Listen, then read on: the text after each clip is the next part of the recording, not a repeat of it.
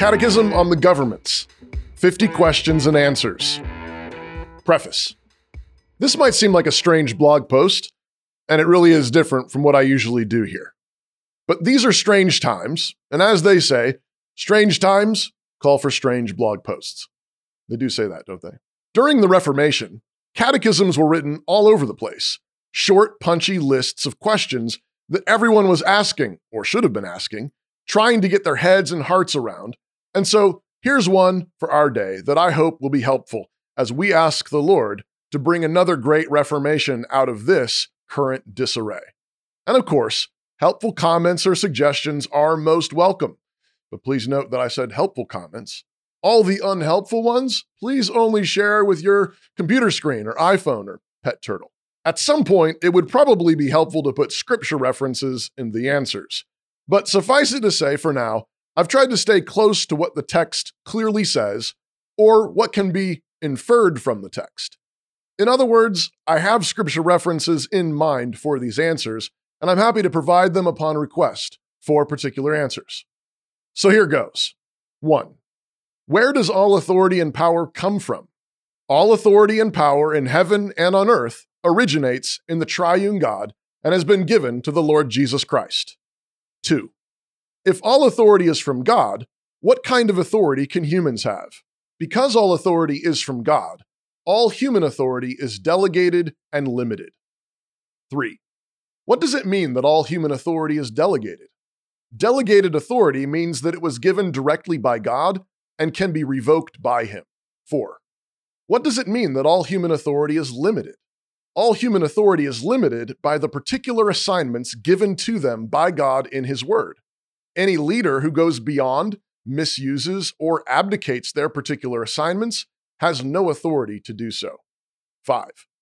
What governments have been established directly by God? God has established the responsibility of self-government in every individual, and family government, church government, and civil government in society. 6. Who is the head of every government and power? The Lord Jesus Christ. Since He exercised self-government perfectly in His sinless life, atoning death, and glorious resurrection and ascension, He has been made Father of all the families of the earth, King of all the kingdoms of the earth, and the only head of the church in heaven and on earth. 7. What is the sphere and assignment given by God to individuals in self-government? God has graciously assigned the dominion mandate to all human beings, which is part of what it means to be made in God's image. 8. What is the dominion mandate? The dominion mandate is found in Genesis 1:28, and it is the command and blessing with the corresponding authority to be fruitful, multiply, fill the earth, subdue it, and rule over all of creation. 9. How is self-government possible? Because of sin and the fall of Adam, self-government has been distorted and become a means of tyranny, harm, and misuse. Therefore, true self-government is only possible through the regeneration of human hearts, brought about by the preaching of the gospel and the renewing grace of the Holy Spirit. 10. What is self-government also called in the New Testament? In the New Testament, self-government is also called self-control, one of the fruits of the Spirit. 11. Why is self-government the foundation for all other governments? Self-government is the foundation of all other governments because all other governments are made up of individuals who either serve themselves and their lusts, or else they serve others in love through obedience to the authority of Christ. 12. What is the duty of all people with regard to self-government? It is the duty of all people to rule their entire lives in this world, to be fruitful, multiply, and fill the earth with good things, in praise and imitation of their Maker and Savior, and for His glory. 13. What is the sphere and assignment given by God to family government? God has assigned the dominion mandate to families as well, with the particular tasks of providing for the basic nurture, health, welfare, and education of individuals in the household. 14. Who are the magistrates of the family? Ordinarily, God gives husbands and fathers primary authority and responsibility for the provision and protection of their household. Every wife and mother is the vice magistrate of the home, assisting her husband bearing and training up their children, and ruling her home in wisdom and beauty. 15. What does the provision of health and welfare entail? The health and welfare of a household entail the basic ongoing material and spiritual provisions of love, care, friendship, intimacy, food, clothing, and shelter, as well as the responsibility to provide for the medical expenses, disabilities, retirement, and inheritance. 16. What does Christian education entail? Parents are required by God to bring up their children in the nurture and admonition of the Lord Jesus. This is the task of teaching children to love God with all that they are in every area of life all day long. But it is also the broader task of handing down the skills, loyalties, and spiritual and material inheritance necessary for the household to successfully replicate itself over generations under the blessing of God. 17. What sanctions has God given to the government of the family?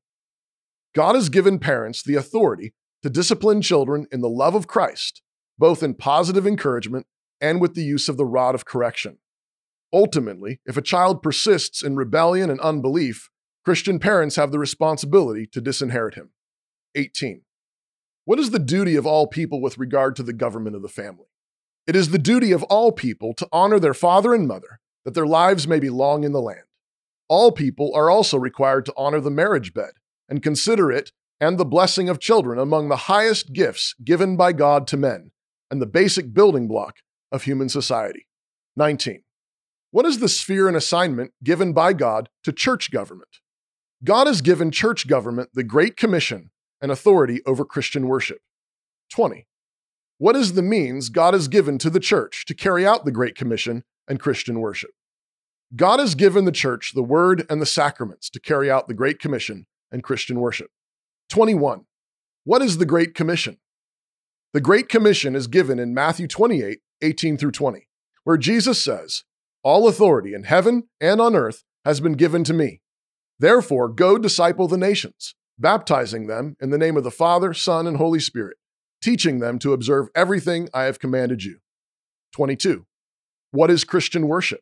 Christian worship is the called together gathering of the church in person, principally on the Lord's Day, to renew covenant with Christ through the word read, preached, and sung, as well as through prayers and the celebration of the sacraments, all according to Scripture. 23. What is the Word? The Word is the entire Bible from Genesis to Revelation, the perfectly preserved testimony of the patriarchs, apostles, and prophets, proclaimed by evangelists, missionaries, and pastors, and thoroughly taught to all who believe in Christ for obedience in every human endeavor.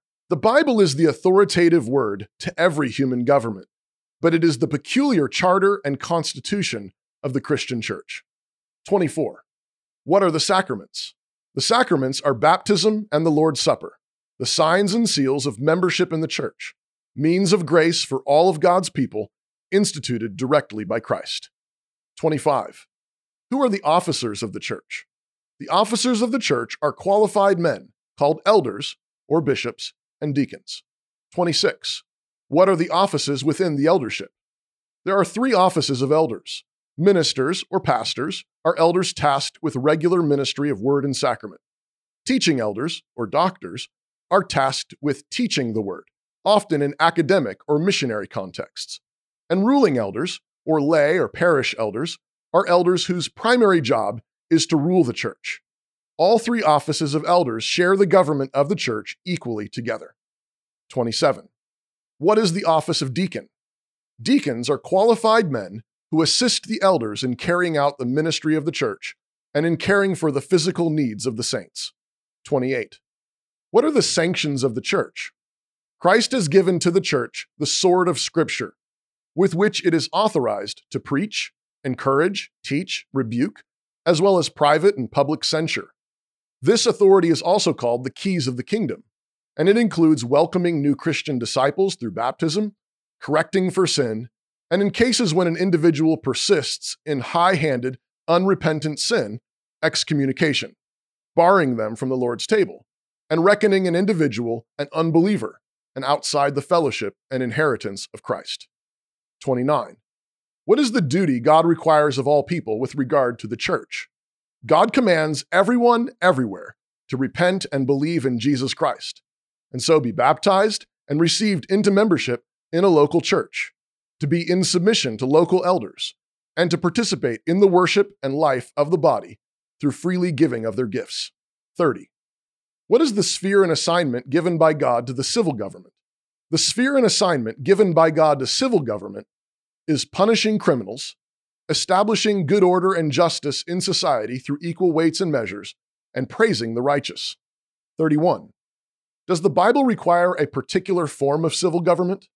The Bible allows for some flexibility and freedom in form of government, but it clearly teaches a constitutional and representative form of government, governed by Scripture, common law, and natural law, prioritizing personal, local, and covenantal relationships and loyalties, with multiple checks and balances, given the natural tendency of sinful men to abuse power. A Christian civil order requires a limited government. 32. How is civil government to be limited?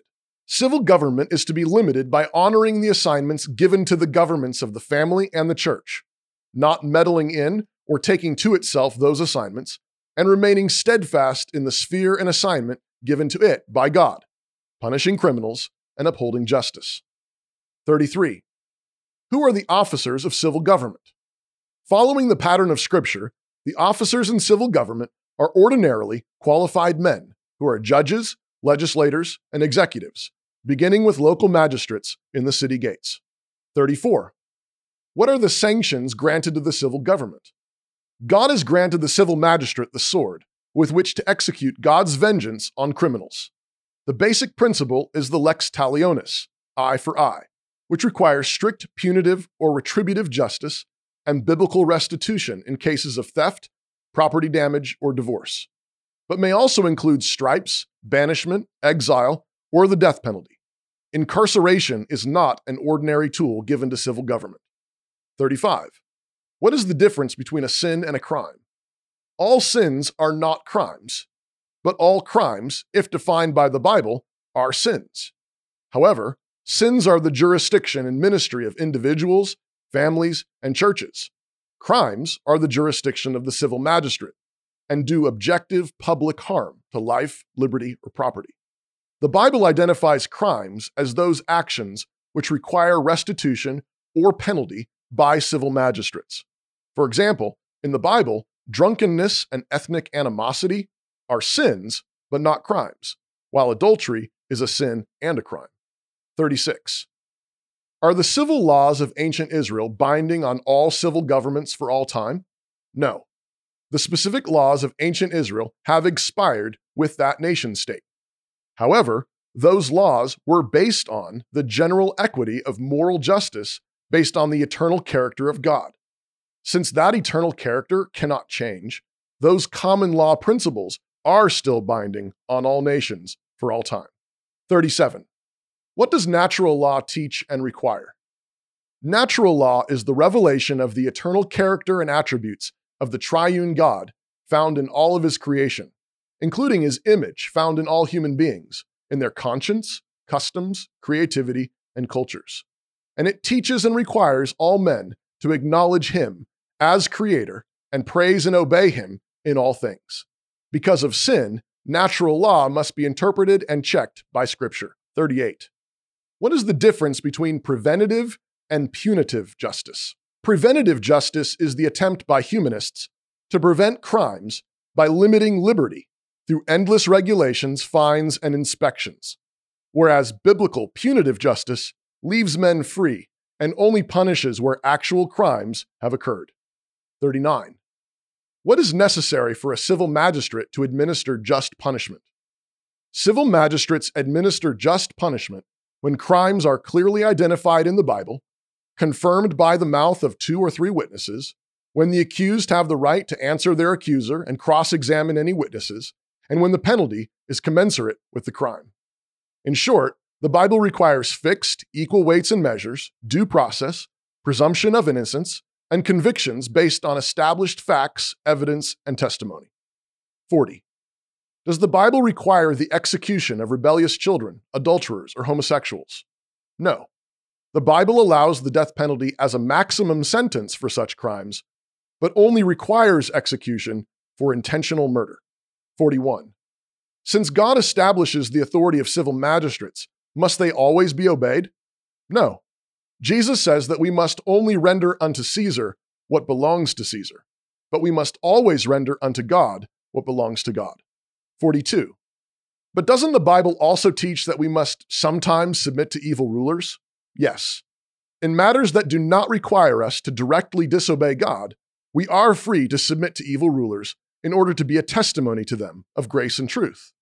But we are also free to disobey, especially when God raises up righteous, lesser magistrates that we may follow instead. We must never submit when a magistrate commands us to disobey God. 43. What are some examples of righteous civil disobedience? The Hebrew midwives lied to Pharaoh and refused to kill the Hebrew baby boys. Gideon threshed wheat in a winepress to hide it from Midianite tax collectors.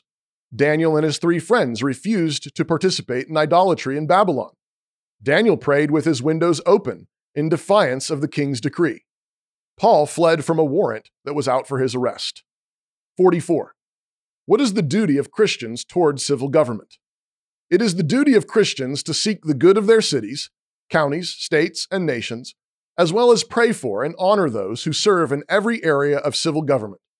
This good is to be defined by the Bible and not vague humanistic notions or cultural fads. This good is primarily performed through faithful living in the other spheres of government, free associations and markets, as well as direct participation at various levels of civics. 45. When were all of these governments established by God? They were established at creation in the Garden of Eden, before sin entered the world. The fall of man affected the way these governments function, but it did not create them. 46. May these governments decide to take on new assignments or jurisdictions? No. Because these governments derive their authority from the Lord Jesus, they cannot take on new assignments or jurisdictions without relinquishing their authority, since they would be disobeying Christ. 47. What does it mean that these governments have separate powers or spheres? The separation of powers means that each government must only exercise its authority in the limited jurisdiction assigned to it by God. Civil governments may not regulate how or when the church gathers for worship, or how families provide for themselves or educate children. Neither may parents take to themselves the authority over the sacraments, and the church may not legislate or execute criminal justice. 48. Are there not times when one government is abusing its authority and another government may legitimately intervene? Yes.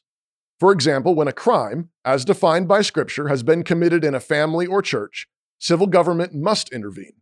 Likewise, when a family or civil government is in unrepentant sin, ministers of the church must teach, exhort, rebuke, and censure. 49. Are there cases of overlapping jurisdictions or authority? Yes, there are occasional instances where there may be legitimate overlap in jurisdiction. In those cases of overlapping authority, governments must protect their God-given jurisdictions vigorously and work through the challenges, respecting other governments as equals before God. 50. Will all of these governments last forever? No. While individuals in Christ have everlasting life, and the nations will bring their glory into the New Jerusalem, these governments, along with marriage and family, will be transfigured into something far more glorious, and it is the church alone, as the bride of Christ, that will last forever. For more from Toby on this topic, check out his episode of Reformed Basics called The Governments. Just click the link below and start listening today.